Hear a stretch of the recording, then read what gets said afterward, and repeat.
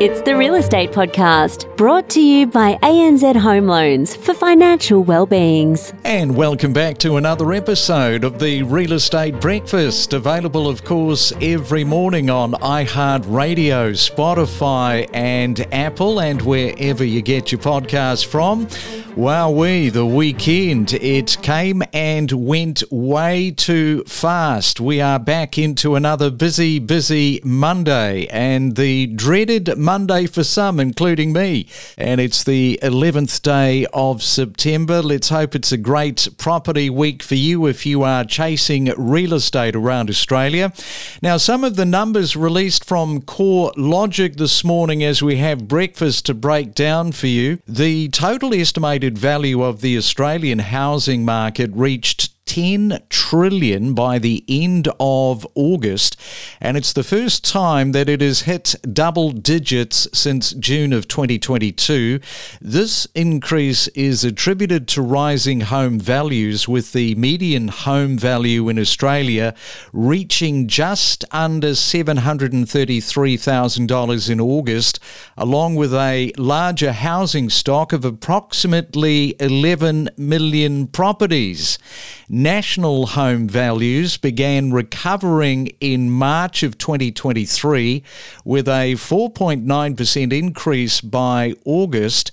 And what happened is that reversed half of the previous minus 9.1% downturn from April 2022 to February of this year. Values are now minus 4.6% below the April 2022 peak. So there's some recovery, and you can see it right there in those numbers. And this morning we are catching up with Sally Tindall from Rate City. And good morning, Sally. Welcome back to the Real Estate Breakfast this morning. Good morning, Craig. How are you? I'm not too bad. You look at those numbers, eh? You can certainly see that we are on the right side of the ledger. And what's interesting for me to watch is that after 12 RBA hikes, 4 of them were double. By and large, rates are now 4% higher than they were 18 months ago. And that should have taken property prices, because it has a significant handbrake on how much people can borrow, their maximum borrowing capacity. And yet property prices since around the start of this year have been going the other way.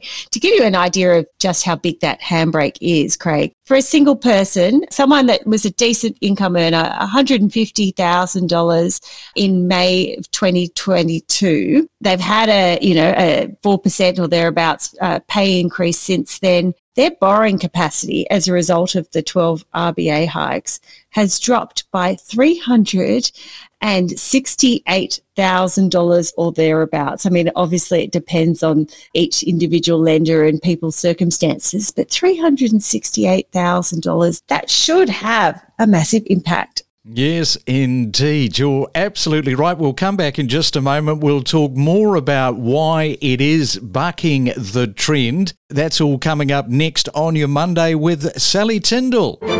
We talk to some of the most influential figures in the real estate industry, from leading commentators to investors to real estate principals, only on the Real Estate Podcast. Well, a devastating earthquake, of course, over the weekend in Morocco claimed over 2,000 lives, leaving almost 1,500 seriously injured, with the hardest hit areas just south of Marrakesh.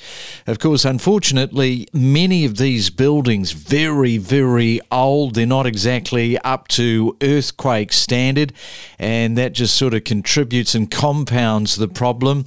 Survivors have endured a third night outdoors as entire mountain villages were flattened. You just never know when or where the next natural disaster is going to hit next, which makes you wonder, what are we going to see between now and the end of the year? Well, if you're blowing out the candles today, let's up the ante to some positivity. Happy birthday to you for the 11th day of September. You're sharing it with Harry Connick Jr., turning 56 today. Stella McCartney is turning 52. And Moby, real name Richard Melville Hall, he Sally is turning 58. From investment strategies to market analysis, know your property with us on the Real Estate Podcast. It's the Main Centre forecast. And let's check on our weather. Good morning if you are in Sydney, expecting, well, not a bad day. Sunshine, 20 degrees. In Melbourne, pretty much the same. A little bit of cloud cover, but fine, and 17. Brisbane expecting a mainly fine day with 23. And in Perth, look at that, once again, bathing in the sunshine, and your high 24. Don't navigate the real estate market alone. Let us help guide you in the world of real estate every day. Make better informed decisions with the latest news and insights. And it is a Monday morning. We are back with Sally Tindall from Rate City, and just talking about all of these rate rises, but the market moving upward. And despite challenges like the cost of living, also, of course, the low consumer sentiment, all of these rate rises, and you wonder, well, what is going on? You have a look at the net overseas migration. That has increased demand, and I guess that you can't really overstate that too much with regard to the overseas migration, Sally, because, boy, people, they continue to come into Australia at the moment. Migration is absolutely having an impact on that, but we can also see the workaround that some borrowers are taking to this challenge of rising rates and rising property prices is getting a bigger deposit. Now, I keep asking, where are they getting these money trees from, and what are they watering these money trees with? Because how are they getting bigger deposits? Well, it's interesting to see first home buyers in particular coming to the table with bigger deposits. It's something we saw in some research out from Commonwealth Bank just the other day. And that is probably because of generational wealth being passed on, parents stepping up to the plate and helping kids with that all-important deposit, or perhaps, even grandparents passing on some of that generational wealth to help people into the property market. And I think probably the key factor here is stock. There's just nothing to go around, and that is pushing up prices. I mean, I wandered up to an open home in my area the other day. I haven't been to one for a while, and I almost, if I'd been sitting down, I would have fallen off my chair. It was a Wednesday, and there was at least, 15 parties were walking through this quite small house, and I was amazed at just how many people are in the market. And that is not isolated. Obviously, that is happening right around the country at the moment. There is plenty of interest, plenty of arms going up at auctions, and it seems that is just going to continue, which brings me on to this next point, because I understand that you have got some of the numbers, the median house price numbers, where they will be by the end of this year. And Sally, this year is running out. This year is running out, Craig. These are forecasts, so no one can say with 100% confidence where they will be at the end of the year. But we've got the best and brightest economic minds looking at this. We looked at the property price forecasts from ANZ, NAB and Westpac. They forecast from the beginning to the end of the year, but what we've done is gone and take CoreLogic's median house prices for now and tried to work out, looking at Sydney, Westpac from August through to December has Sydney still rising by 1%, ANZ at 0% growth. They think it's going to be relatively flat, NAB going down by 2%. So you can see even in Sydney, you've got this huge range between Westpac's thinking they'll go up from here, ANZ flat and NAB down. But we've extrapolated that out on ANZ's forecast, and that would land Sydney's median house price at around $3.4 million by the end of this year. Well, talking about the stock level, if you look at the supply from the CoreLogic report, that remains very constrained, with a total listings down minus 23.4% compared to the previous 5-year average. That is just how sticky it is. Well, that's incredible to hear that figure. There's, a lot of reports of stock now starting to come online as a result of spring. Certainly when you look at what we've just been through in the last 18 months or so, those 12 RBA rises only just started hitting most people on a variable rate bank account in the last few weeks. And so it's crunch time right now for many households. They are now paying for the 12 hikes in full because it's this 2 to 3 month lag on monetary policy. But also, they're still probably expecting their final winter electricity bill to come in. The cost of the supermarket is still going up. So we may start to see more stock come onto the market in the months ahead as people realise that dollars and cents in their budget just doesn't add up under the pressure of 12 RBA hikes, which is, just a horrible circumstance for some people to be in. And of course, Governor Lowe has pretty much gone now. We've got the new governor coming in. All sorts of different commentary from different commentators with regard to, are we going to remain in a paused situation for the rest of 2023?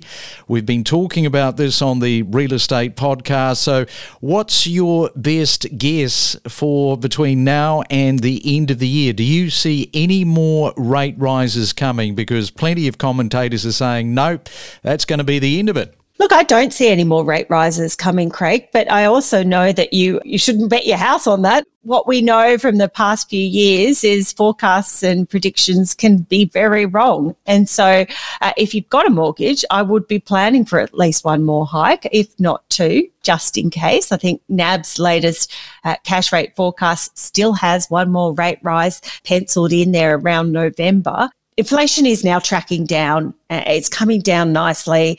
We're further ahead than perhaps we expected at this point in time, sitting at 4.9%, but it's still in the high fours. The RBA's got to get it back into that 2 to 3% target band. That is a non-negotiable for the new governor and the board. If inflation doesn't keep tracking down, or worse still, if it ticks up again, we may need another rate hike just to nip it in the bud. We just can't be sure. Isn't it interesting? Of course, he's almost seen as the Darth Vader of interest rates, Governor Lowe. He's out. We talked about this whole reset.